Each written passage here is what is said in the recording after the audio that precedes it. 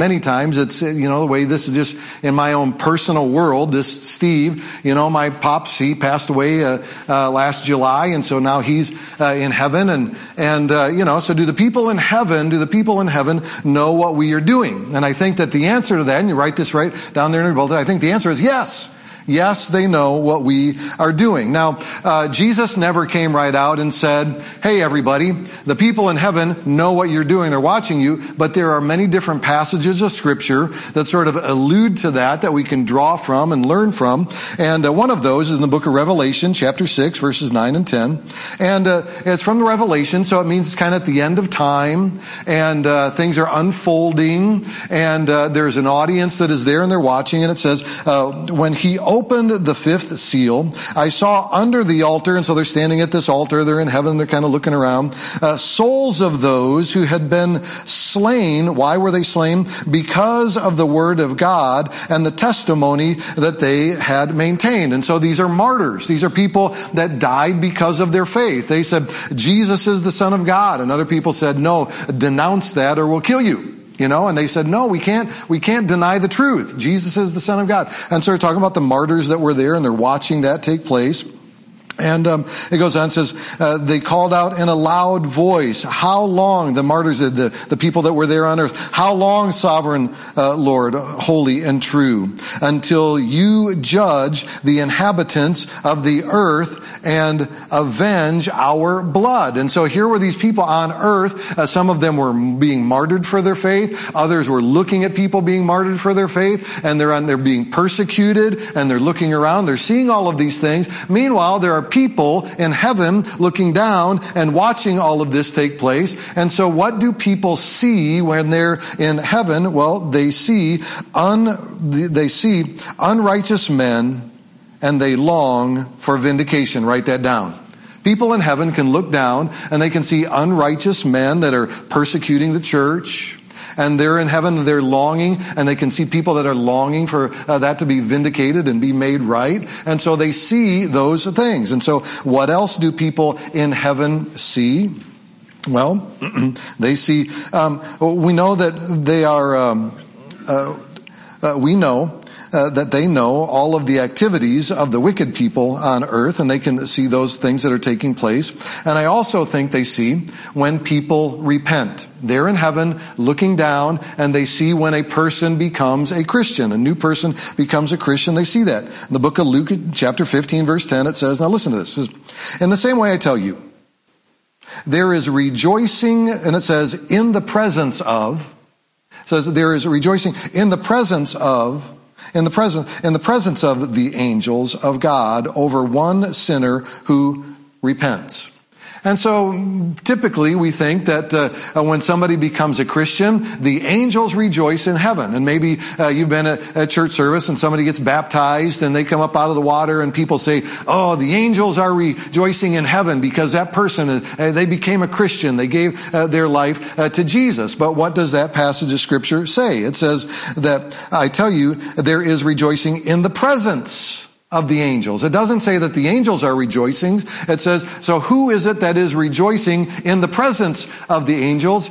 It must be the righteous saints, right? People who have gone into heaven and they are there, and they're people that have been fully devoted to Christ their entire life. They've died. Now they're in heaven and they're looking down and they are there and they are excited that someone has now become a follower of Jesus Christ. I'm sure the angels are rejoicing as well.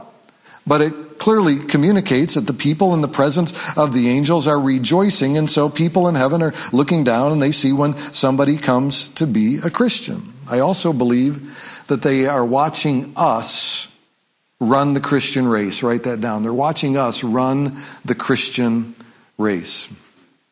In the book of Hebrews, chapter 11, the author of Hebrews is writing, and he's saying there's so many great warriors in the faith that have come before us. And these are the giants of the faith. And he kind of lists them off. And he says, remember, even in early on, Cain and Abel. Remember, Cain killed Abel. But Abel, by faith, he made this sacrifice unto God. And he said he did the right thing there. And then Abraham, by faith, God shows up. He says, I want you to move from where you're at, where you're comfortable. I want you to just go live in tents and go live into the promised land. And they're like, okay, we'll go there. And then so did Jacob, and so did Isaac, and their strong faith. And God says to Moses, I want you to lead the people out of Egypt and through the Red Sea. Raise your staff up there. And he's talking about all of these warriors. Joseph, here's Joseph. And an angel shows up to Joseph and says, well, your wife's pregnant and it's not yours. And actually your fiance is pregnant and it's not yours. Wait, what?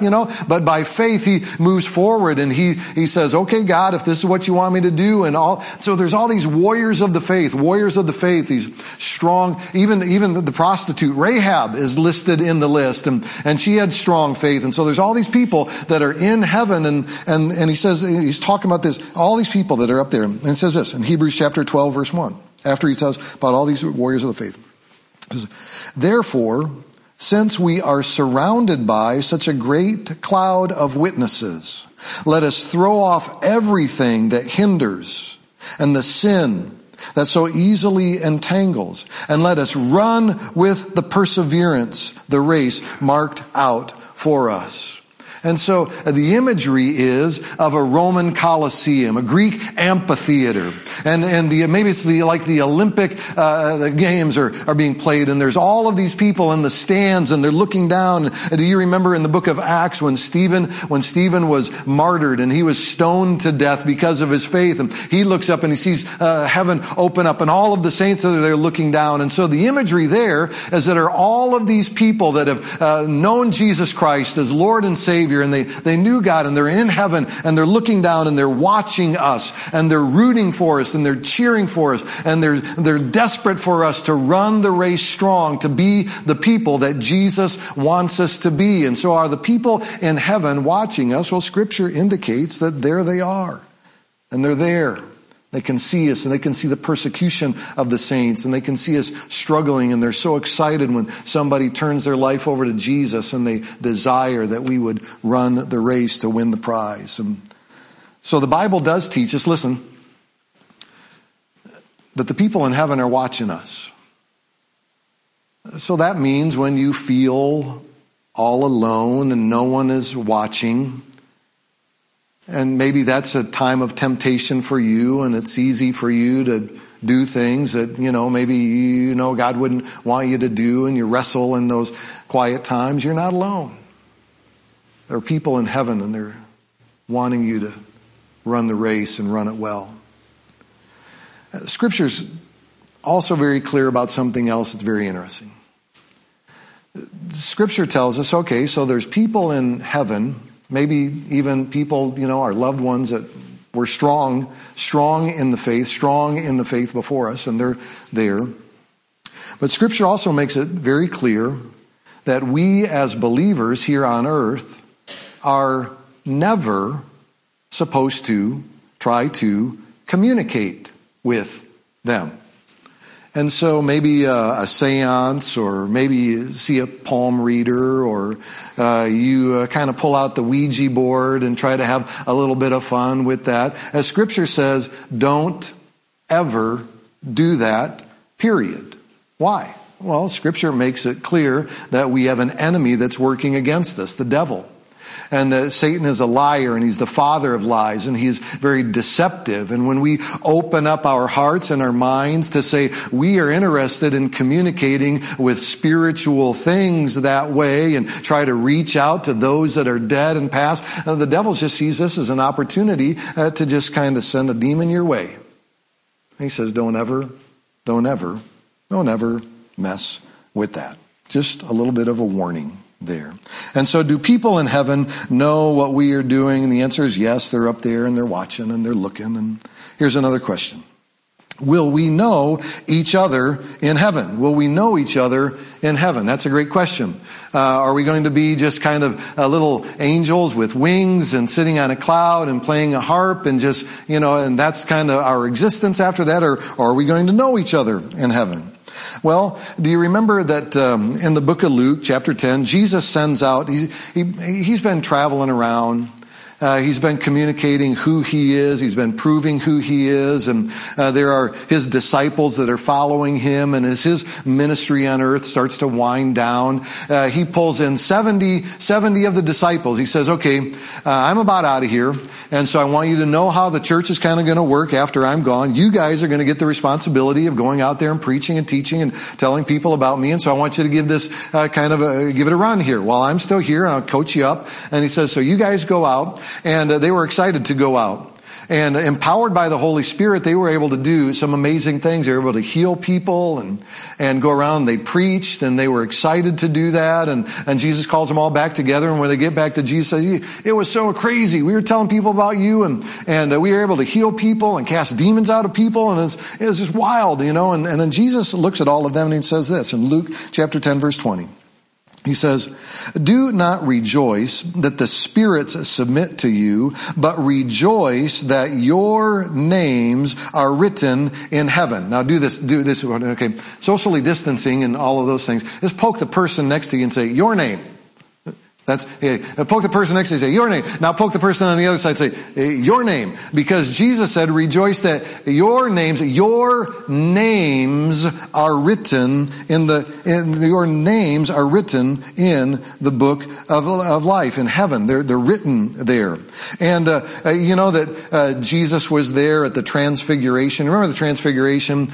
He takes Peter, James, and John, says, let's go for a walk. We're going up the hillside here. And then all of a sudden the cloud comes down, and then there Moses and Elijah appear before them, and they knew hey, that's Moses and Elijah. They knew that. Well, how did they know that? Apparently they had to wear name tags in heaven. So everybody gets a name tag when you go. Or maybe there was no name tags, and they just knew. They knew who those individuals were in heaven. They knew who they were. And can you imagine? I don't know that Jesus and I don't know that God when he calls us to heaven, and when it's finally our time, do we show up in heaven and everybody is just a complete stranger? Where am I? Who are you?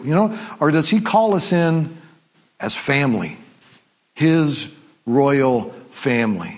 And we go in, and it's the aunts and uncles, and it's the grandparents, and it's family. It's brothers and sisters. It's family, and we see them, and we know them, and we love them, and we rejoice with them. Well, I believe that when we get there, we're going to know and be individualized, and we're going to see each other. And we're going to, the Apostle Paul, according to 2 Corinthians, he planned on knowing the people and seeing the people. 2 Corinthians chapter 1 verse 14 says, here's Paul, and he says, then on the day when the Lord Jesus returns, you will be proud of us, and in the same way, we are proud of you. Well, we know that when Paul was writing to the church at Corinth, he was not there with them, and so he knew that was going to be read by the church there, and possibly and potentially for generation after generation of people he had never met, yet he's anticipating, when you see me, I'm going to know you, and when I see you, you're going to, and they're just going to know. We're going to know who we are when we get to heaven. And so the question, will we know each other in heaven? The answer seems to be yes. We will know each other when we get to heaven. Which begs this next question, which kind of a little different tone to it. How can it be heaven if my loved ones are not there? That's a little bit more uncomfortable to think about. How can it be heaven if my loved ones are not there? We most likely all have relatives that they don't know Jesus. Maybe they don't go to church, and they, or seem disinterested in the Bible or things of faith. And maybe you have family members that have just flat rejected, church, that's really not my thing. The Bible, yeah, that's just one of those books, or, they just kind of write all of that stuff off and they dismiss all of it. And for you and I, because we know that Jesus Christ is the Son of God, we believe in the historical evidence and the facts that are there before us, and the archaeological proof and all of the writings that have been discovered. And we can just see beyond a shadow of a doubt, Jesus Christ is the Son of God, and we've taken him as our Lord and our Savior. And we know it's true, and we look forward to being there, but we know that there are people that we care about and we love that they've already written it off. How's that all going to work out? Hebrews chapter 12, verse 2. For the joy set before him, Jesus endured the cross. Jesus endured the cross for the joy set before. So he knew he would be happy when he made it through the cross and 3 days of darkness and the resurrection, that when he ascended in heaven, he knew he would be happy. How can Jesus be happy in heaven if there are multitudes of people that he died on the cross for that are not even going to be there? Well, Perhaps the glories of the next life will simply overwhelm the memories of this life. That's indicated in Scripture in the book of Isaiah, chapter 12, verse 2, it says that for the joy, Isaiah chapter, what did I say? I don't know what I said, but here's what I'm supposed to read. Isaiah chapter 65, verse 17, according to my notes. Behold, I will create new heavens and new earth. The former things will not be remembered, nor will they come to mind. Another thing to consider about those that we won't know. In the next world, we will better understand the justice of God. God is completely just. He is always right. He is always true. And when we get to heaven, we will fully comprehend exactly how just and perfectly, purely just God truly is. And you and I will be so overwhelmed at the fact that we had the opportunity and took advantage of the opportunity that was extended to us through Christ to be into heaven. I believe that all of those other thoughts are simply going to go away. We will marvel at how God, could have sent somebody to save someone like us, and it will be totally fulfilling. Well, we talked about this a couple of weeks ago, and we're going to kind of answer this question. Next question on the list there is this: why will there be no marriage in heaven? Maybe you remember we talked about this a couple of weeks ago. The Sadducees believed that there was no afterlife. You simply, when you die, you're dead, it's all over. The Sadducees believed that, and so they tried to trick and trap Jesus by going up to him and saying, Jesus, you know the Old Testament law, and that is if a man marries a woman and he passes away by the Old Testament law, his brother is supposed to marry her and take care of her so that she's not impoverished and enters into a welfare state, that she won't have to go out and, become a prostitute or something like that to support herself, but that she would be taken care of. Well, that next brother dies, and so then it's the obligation of the next brother to marry her, and so she ends up marrying all 7 of these brothers, and now she's in heaven, and they say to Jesus, okay, big shot, you think there's an afterlife, solve this problem that you have created for yourself in the way that you think things are going to play out. Whose wife is she going to be once she's finally in heaven? And Jesus answers them. He says, well, I'll give you the answer to that. According to the book of Luke, chapter 20, verse 34 to 36, Jesus replied, marriage is for people here on earth, but in the age to come, those worthy of being raised from the dead. Not everybody, but only those worthy of being raised from the dead will neither marry nor be given in marriage, and they will never die again. In this respect, they will be like angels. They are children of God and children of the resurrection. A couple of notes here.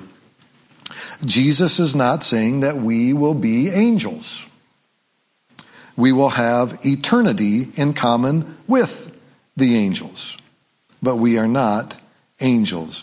Jesus is not saying that we will be genderless spirits, because in heaven there will be a place for maleness and there will be a place for femaleness, but we won't be married. Why not? Why won't we be married? Well, the Bible doesn't tell us why we won't be married. However, here's just a couple of things, 3 things to just kind of think about and let them roll around in your mind. And maybe the reason that we won't be married in heaven is this. Why not? Well, let's just kind of speculate on this a little bit. Write this down. The context of procreation will no longer be expected. When God put Adam and Eve in the Garden of Eden, He told them to go and be fruitful and multiply, and there was a whole earth there that required the earth would be populated, and that was the job of husband and wife, to go out and populate the entire earth. But in heaven, the number of angels is a set number. The number of saints that will be there must also be a set number. And so procreation will not be necessary in heaven. Therefore, maybe marriage. That's why marriage will not be a part of heaven. Secondly, the illustration of marriage will no longer be needed. Paul says in the book of Ephesians chapter 5 that when a man and a woman become one flesh, they are illustrating the mystery of Christ and the commitment that Christ has to His church. A biblical godly marriage is supposed to be a husband and a wife coming together in a beautiful, dynamic, spiritual union.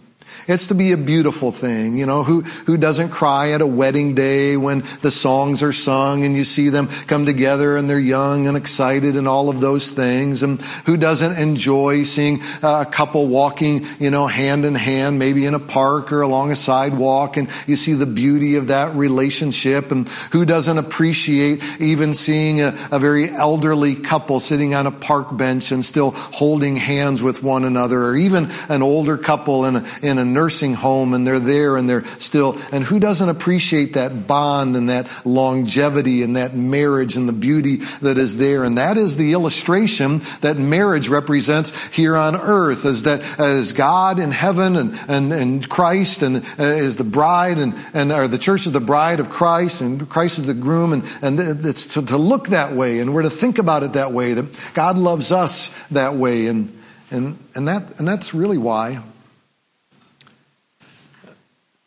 That's why Satan tries to tear down marriages every chance that he can. That's why Satan wants to break up marriages and to split up homes and to bring dissension and strife and friction in a home. Because God is the one that established that to be a beautiful image of Christ and the church. And the devil wants nothing to do with it. He wants to destroy that. And so that illustration will no longer be necessary in heaven, because we will be in heaven. Finally, here's another reason that maybe there won't be any marriage in heaven. The function of marriage will have been fulfilled. What is the function of marriage? The function of a husband is to support and encourage his wife to cross that finish line at the very end of the race, that she would pass over into heaven. He's supposed to encourage her and help her to know Jesus as Lord and Savior, to be dedicated to her, that she would be the most dynamic Christ follower that there is. And the biblical role of a wife is to be an encouragement and a helpmate to the husband, that he would be the man that God wants him to be, and that they're to work together to be all that Christ would have them to be, and that they would raise their children to be that way as well. And that is the role of a husband and a wife here on earth, to be a helper to the mate, that they would live for Christ. But in heaven, even that role will no longer be needed, because we will be in heaven. Which kind of brings us to this question: is How can it be heaven if my mate is not there, or I don't even recognize them as my mate in heaven? Well, to this I defer. A good friend of mine, Mike Damastis, he's a good friend of mine. He's a preacher over in the Des Moines area, and he's been a good buddy of mine for a long, long time. He wrote this, and so I simply read it to you. Consider this. The end of a partnership does not mean the end of a deep relationship. Jesus was sinless, yet he loved everybody. But he held a deep affection for some more than others.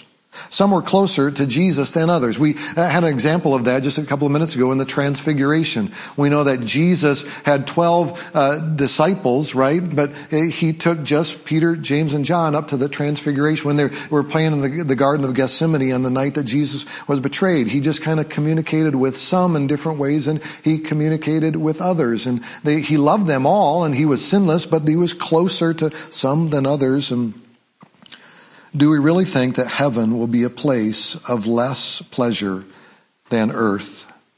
In heaven, all of our desires will be good desires, and none of them will be frustrated.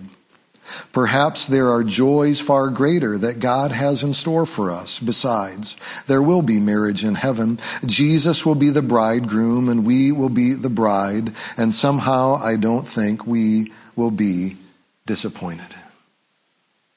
It's going to be good. Heaven is going to be good. Heaven is going to be good.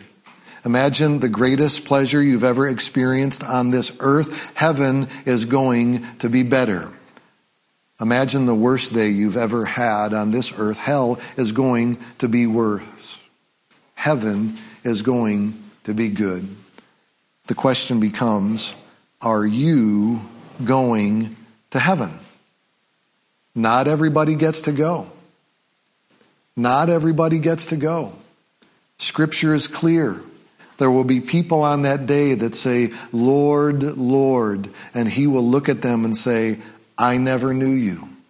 Not everyone gets to go. Who gets to go to heaven? Are you one of them that gets to go to heaven? Scripture teaches very clearly that the way that one gets to heaven is by accepting Jesus Christ and the work that he did on the cross on our behalf for our sins. When we accept Jesus Christ as our Lord and Savior, that is the pathway to get to heaven. We are sinners. We're broken. Heaven is going to be perfect. There will be no imperfection in heaven. And so how can an imperfect person like me be in a perfect place like heaven? Won't I pollute it? Won't I dilute it? Won't I make it worse than perfection that it is? The reality is yes, unless what I have done against God, the way I've sinned against him, has been completely removed from me. And I am perfect in God's sight. That took place on the cross. When Jesus died on the cross, he took every sin that any one of us, for all of humankind existence, to the cross with him. And he paid the price and did the sacrifice for us. So that when we say, Lord Jesus, thank you for what you have done for me. And we illustrate by being baptized into Christ, and we're lowered into a watery grave, and we say, I want to die to myself, but I want to be raised again to be a brand new person. And from this point on, I live my life knowing that Jesus paid the price for my sin. And I want to tell other people about heaven. I want them to go to heaven too. When we live that way, we go to heaven. We're going to sing a song. It's an old hymn. Maybe you've sang it many times when you were growing up like I did, and maybe when I was just old enough to kind of put my hands up on the back of the pew and my chin would kind of rest right there. I remember singing it then. Maybe this is the first time you've ever heard the song before in your life. But it's a great song when we all get to heaven. If you know Jesus as your Lord and Savior, if you don't know Jesus as your Lord and Savior, you want to know what that means and how do you accept Christ as your Savior, I'd love to have that conversation with you.